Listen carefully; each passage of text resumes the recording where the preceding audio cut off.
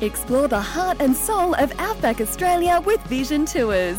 Travel to fantastic destinations like Broken Hill, Coober Pedy, Uluru and Alice Springs.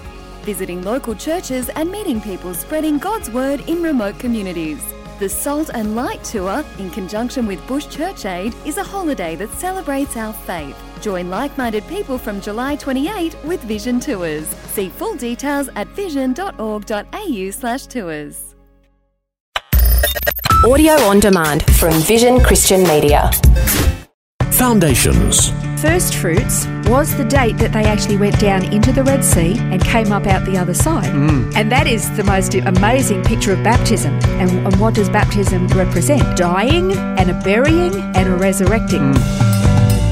Foundations. Understanding the Jewish foundations of our Christian faith. With Robbo Robinson and Mandy Warby. We've looked at the elements of Passover and learned how Jesus Christ perfectly fulfills all of them. We've also looked at how he fulfills all the elements of the Feast of Unleavened Bread. Now, in this program, we're going to look at how Jesus also fulfills the meaning and intention of the Feast of First Fruits. We might kick off by reading in Leviticus, where it actually talks about first fruits. In Leviticus 23 from verse 9, it says, "Then the Lord spoke to Moses, saying, Speak to the sons of Israel, and say to them, When you enter the land which I am going to give you, and reap its harvest, then you shall bring in the sheaf of the first fruits of the harvest to the priest. He shall wave the sheaf before the Lord for you to be accepted. On the day after the Sabbath, the priest shall wave it." And then it goes on with some more instructions about that Feast of First Fruits there in Leviticus 23. It's actually really interesting when you know a little bit about how they went about this. The farmer he'd grow his crops, and then he would be watching and watching and watching as the stalks or whatever fruit he was growing, as they would bud, and he'd be watching so intently. And then the first fruit that would appear, they would go out and they would put, tie a string around it or tie a ribbon around that tree, and they would make note of what it was, and then they would protect it. That was the first fruits. And then as it ripened and was ready, that would be the sheaf that they would then take and present, that the priest would then wave before the Lord. So that's how we say in a whole paddock full of wheat, how do you know? Yeah. Well, that's how they would do it. They would watch intently for this first little bit of fruit to appear. Now, historically, the Feast of First Fruits took place because, the feasts of the Lord God said there were set days that they had to celebrate these things. And all of them, in many respects, are very agriculturally based. And First Fruits was the day that the Hebrew slaves, get this, is amazing, when they came out of Egypt, so they'd had Passover, and God said you have the Feast of Unleavened Bread, but when they left, the actual date of First Fruits was the date that they actually went down into the Red Sea and came up out the other side. And that is the most amazing picture of baptism. And what does baptism represent? It represents a dying and a burying and a resurrecting. Now, you've got to keep that picture in your mind, this death and this resurrection. Amazing. Now, this, again, was the day when the Israelites were set free, and they were the first fruits of those generations that had been enslaved. Yeah. Okay, so you kind of get this picture in your head. So they were the first fruits. And of course, all of these successive generations before them who'd been enslaved, they were in this bondage in Egypt. Now they're free. They've come through this death. They've come through the trials. Now they've come out resurrected. The first ones ever.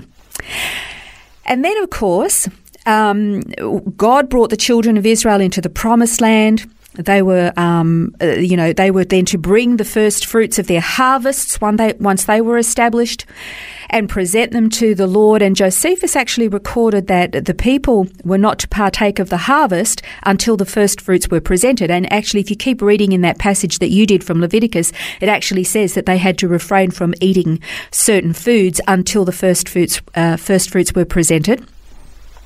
Now, Jesus is actually called the first fruits. And I want to read to you from 1 Corinthians 15. This is verses 20 to 23. It says, "But now Jesus, Messiah, has been raised from the dead, the first fruits of those who are asleep. Okay, we've got again this picture of a death and a resurrection and that having to do with the first fruit. For since by a man came death, by a man also came the resurrection of the dead. For as in Adam all die, okay, we are all from the loins of Adam, so therefore we're all contaminated by sin, and also therefore we're all going to die. And so also in Jesus Messiah all will be made alive.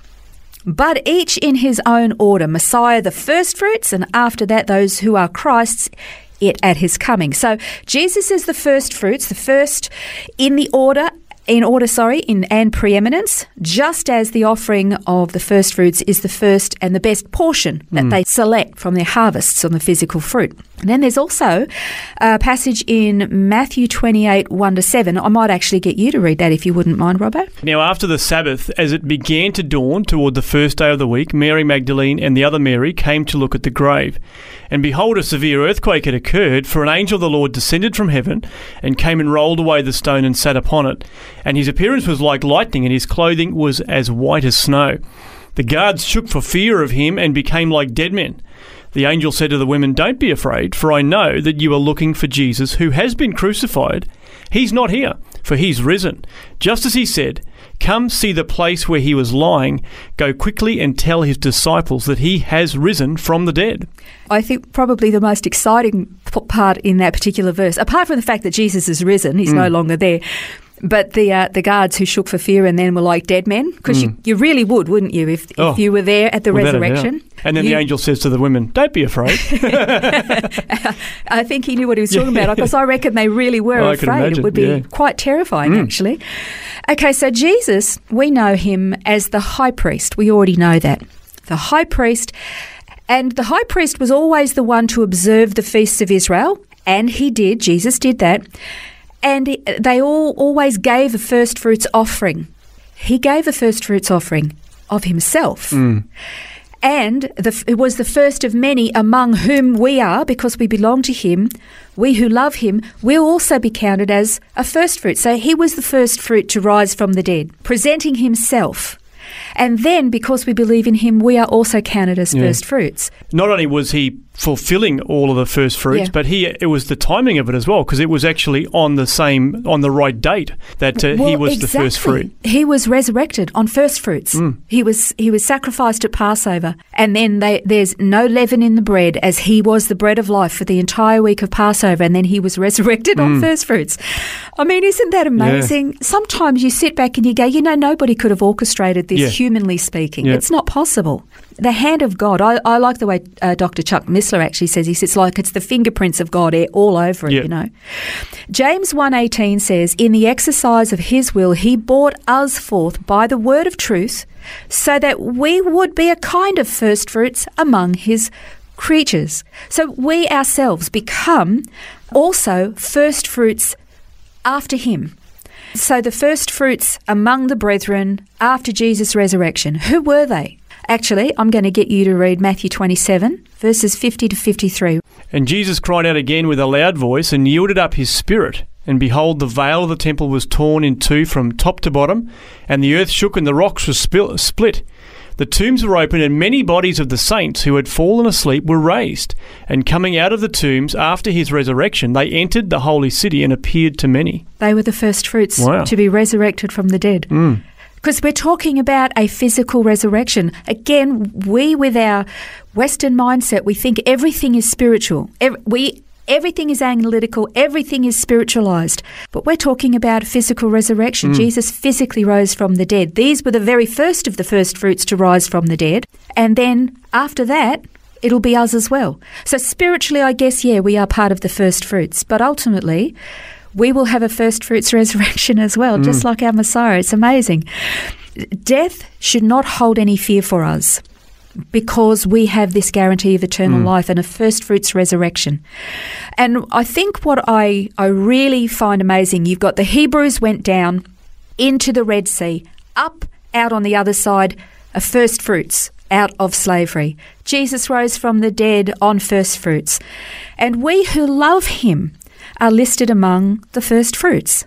Again, if you look at all of the feasts of the Lord, from Passover right through to Tabernacles, you see this very clear presentation of God's plan of redemption on how he's going to redeem his people. And Jesus Christ is the absolute most detailed fulfillment of every one of them.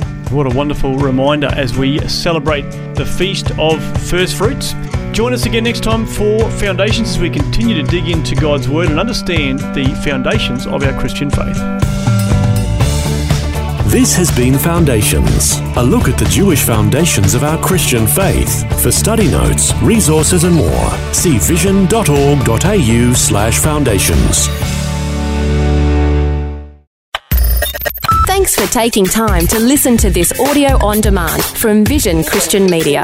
To find out more about us, go to vision.org.au.